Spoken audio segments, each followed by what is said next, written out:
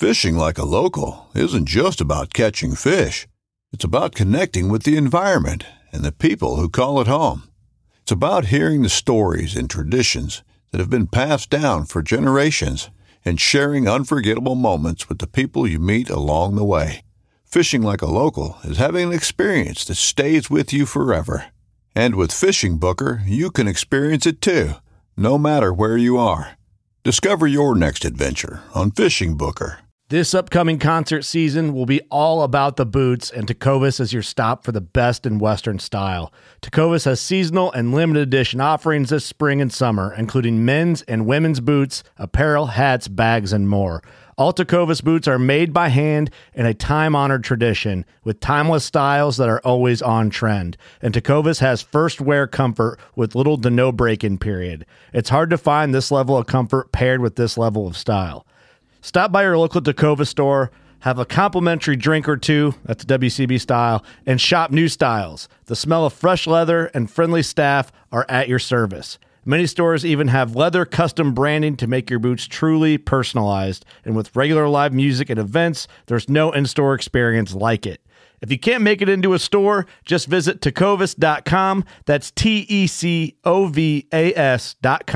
They offer free shipping on all boots, as well as free returns and exchanges, and ship right to your door. Go to tecovas.com and find your new favorite pair of boots today.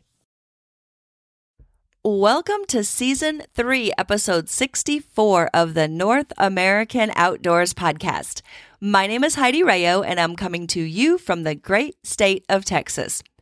Today, we're going to talk about fish and aquatic conservation and things that get in the way of the resource that we all love. We're going to explore aquatic invasive species. It's important to protect the health of our fish, our waterways, and our infrastructure. Invasive species cause tremendous harm to our environment, our economy, and our health. They can drive out and eat native plants, wildlife, they spread diseases, and they damage our infrastructure. Invasive species are a primary cause of global biodiversity loss. They threaten nearly half of the imperiled species in the United States and have contributed to more than 40% of the current listings under the Endangered Species Act. So, what is an aquatic invasive species? This is any type of plant or animal, such as fish, crab, mussel, or frog, that depends on water for at least one stage of its life. An aquatic invasive species is an aquatic species that has spread or has been introduced beyond its native range and is either causing harm or has the potential to cause harm. These species can spread unintentionally after someone dumps unwanted aquarium contents into a lake or through such everyday activities such as fishing, hunting, or boating.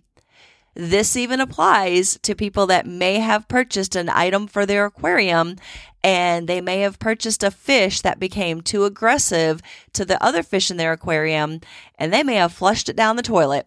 They may also have taken it to their local stream, pond, or just pitched it over the bridge. These species have the potential to really do damage to native fish and aquatic habitat if that species wasn't from this area. A lot of times they're referred to as exotic, introduced, or the other term is invasive. They can take over a population and usually adapt pretty well to native habitat. Aquatic invasive species are an increasing problem due primarily to increased global trade. So what are we doing to fight the aquatic invasive species? The U.S. Fish and Wildlife Service's branch of aquatic invasive species funds and coordinates aquatic invasive species activities across the country. They prevent introductions, detect and respond to new species threats, stop or suppress the spread of existing invasive populations, and they educate the public about threats so the public can help protect America's aquatic species. The U.S. Fish and Wildlife Service has regional coordinators who work closely with the public and they work closely with private sector partners and our fish and wildlife conservation officers who provide research and technical guidance to help.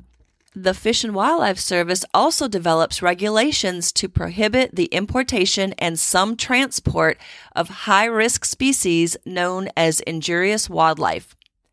There's also a branch called the Aquatic Nuisance Species Task Force.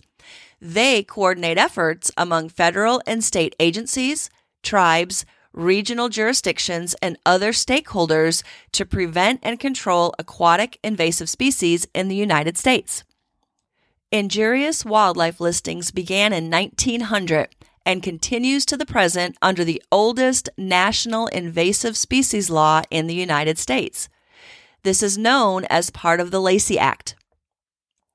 Under the Lacey Act, it is unlawful to import, export, sell, acquire, or purchase fish, wildlife, or plants that are taken, possessed, transported, or sold if, number one, in violation of U.S. or Indian law, or two, in interstate or foreign commerce involving any fish, wildlife, or plants taken, possessed, or sold in violation of state or foreign law. When the Lacey Act was passed in 1900, it became the first federal law protecting wildlife. It enforces civil and criminal penalties for the illegal trade of animals and plants. Today, it regulates the import of any species protected by international or domestic law and prevents the spread of invasive or non-native species. Species listed as injurious, often including their viable eggs, may not be imported into the United States or transported between the continental United States, the District of Columbia, Hawaii, the Commonwealth of Puerto Rico, or any possession of the United States without a permit issued by the U.S. Fish and Wildlife Service. The penalty for those rule breakers for an injurious wildlife Lacey Act violation is up to 6 months in prison and a $5,000 fine for an individual or a $10,000 fine for an organization committing this crime. Regulation of transport or use within a state is the responsibility of each state.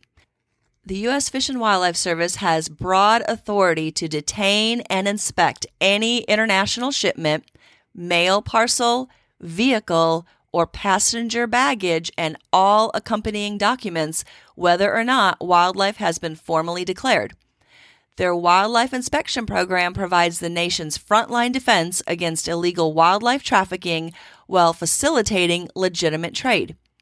Wildlife inspectors are located at certain major U.S. airports, ocean ports, and border crossings where they monitor imports and exports to ensure compliance with U.S. laws and regulations. More than 6,500 non-indigenous species are now established in the United States. These are posing risks to native plants, animals, microorganisms, valued ecosystems, and human and wildlife health. In fact, the current annual environmental, economic, and health-related costs of invasive species exceed those of all other natural disasters combined. These non-native species cause more than $100 billion in damage each year to the U.S. economy.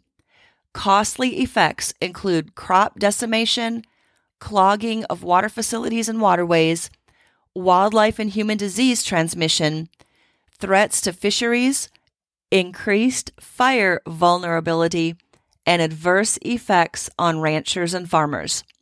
One example of an aquatic invasive species is the snakehead.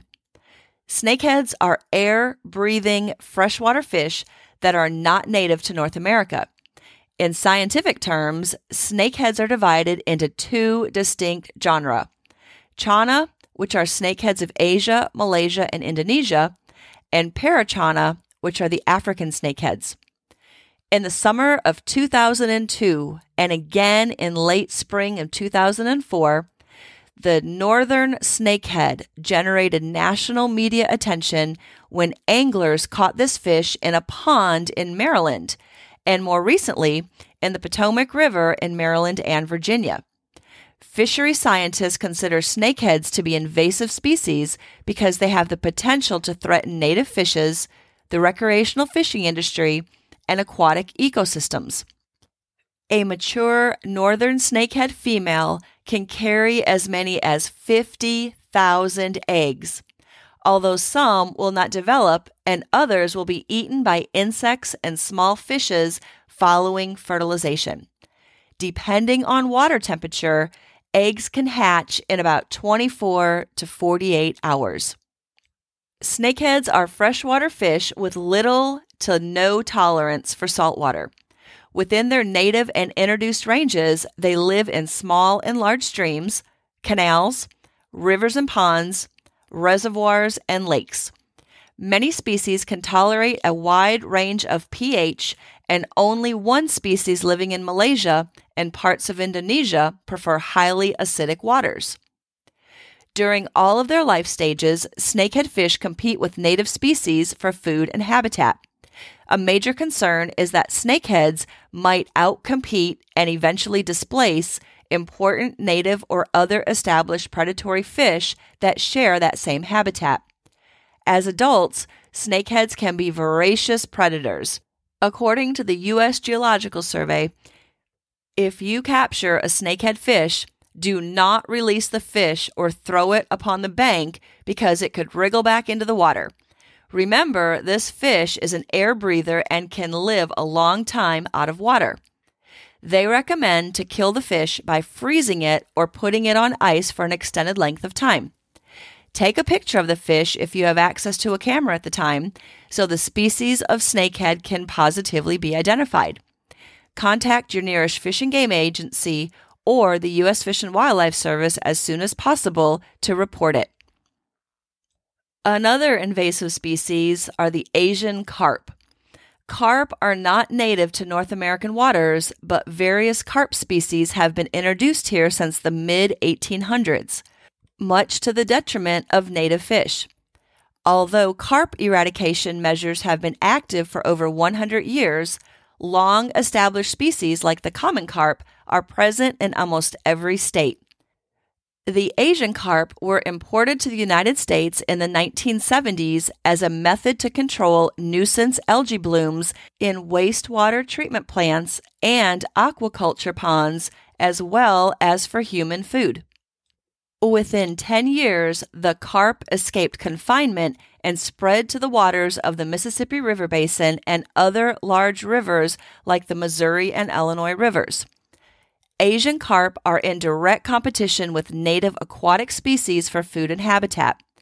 Their rapid population increase is disrupting the ecology and food web of the large rivers of the Midwest.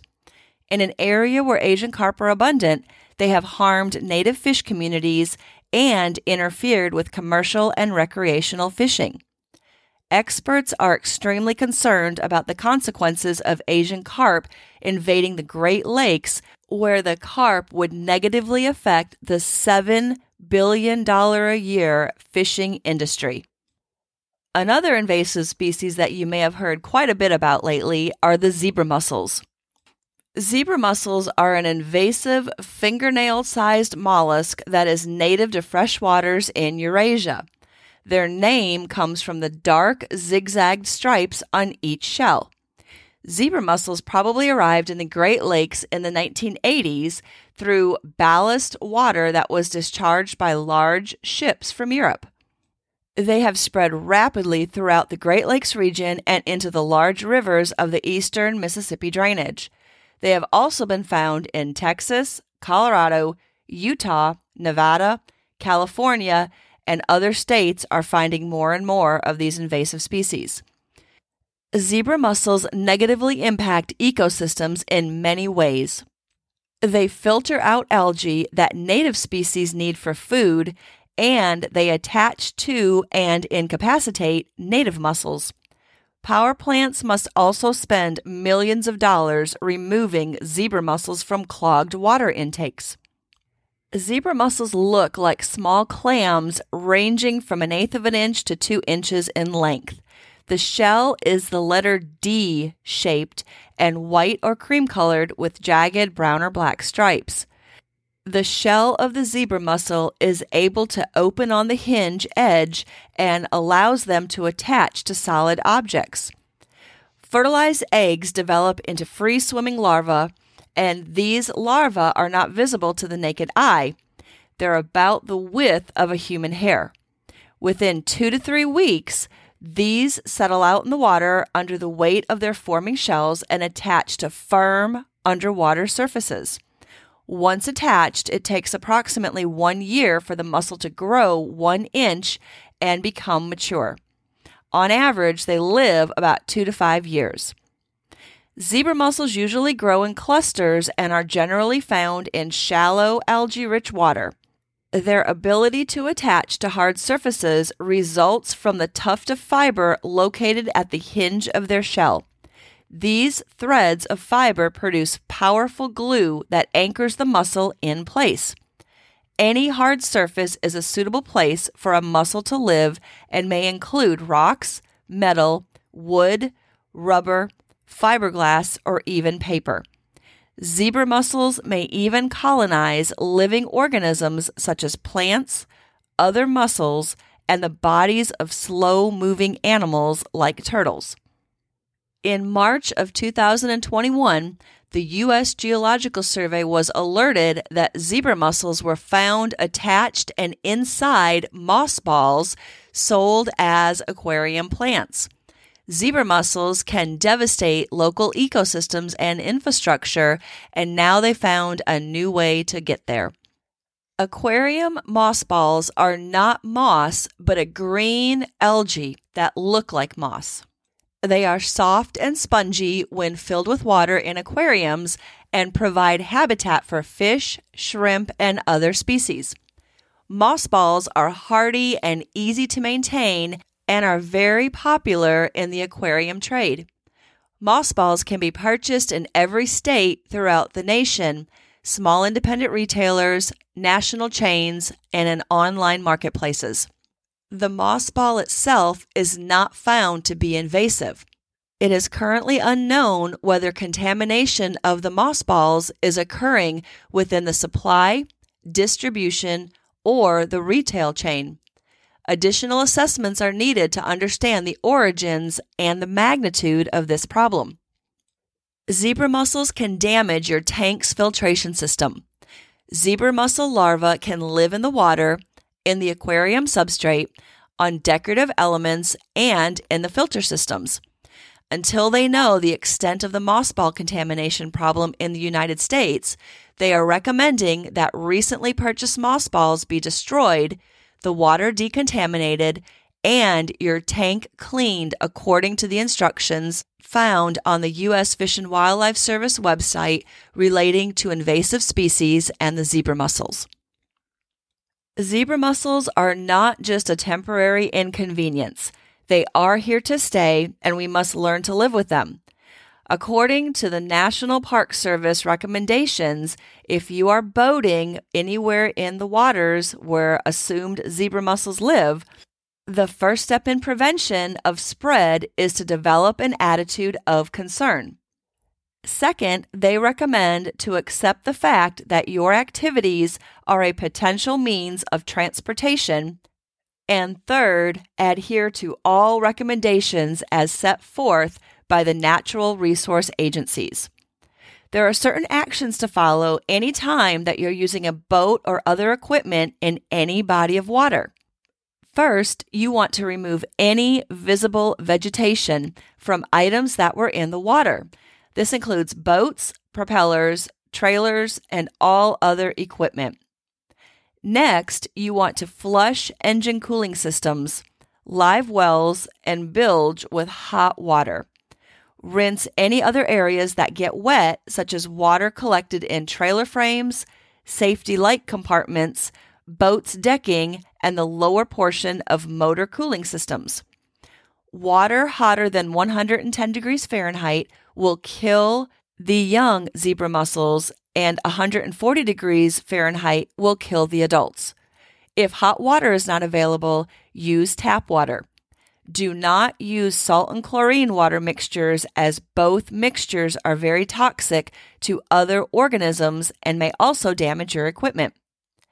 Next, they recommend to air dry boats and other equipment for 5 days before using in uninfested waters. If boat and equipment are completely dry for 2 days, it may be safe to use in uninfested waters. But just remember, zebra mussels may survive up to 2 weeks out of water. Next, you want to examine your boat's exterior for mussels if it has been docked in infested waters. If mussels are found or exterior is heavily fouled by algae, either clean fouled surfaces or leave the boat out of the water for at least 5 days before entering it again in uninfested waters. Any mussels scraped off should be bagged and discarded in the trash. If your gear feels gritty, then young microscopic mussels may be attached. Another recommendation is to not reuse bait. You always want to empty your bait bucket on land and never release live bait back into the water. Oftentimes, removal of aquatic invasive species is very difficult and very expensive. Prevention is the best way to stop any aquatic invasive species. This means that you can do your part by fishing and recreating responsibly. The best way to fight the spread of invasive species is to prevent them from occurring in the first place. There are a variety of ways that you can help to do this, whether you're at home or you're traveling on vacation. Do your research, educate yourself, and learn about the area before you go to find out what measures are in place to prevent the further spread of these aquatic invasive species. There is no better classroom than the outdoors, roaming the woods and waters and creating memories that will last a lifetime. This is Heidi Rayo, and you've heard another North American Outdoors podcast. For more information, visit NorthAmericanOutdoors.org and follow me on Instagram at North American Outdoors. Have a great day.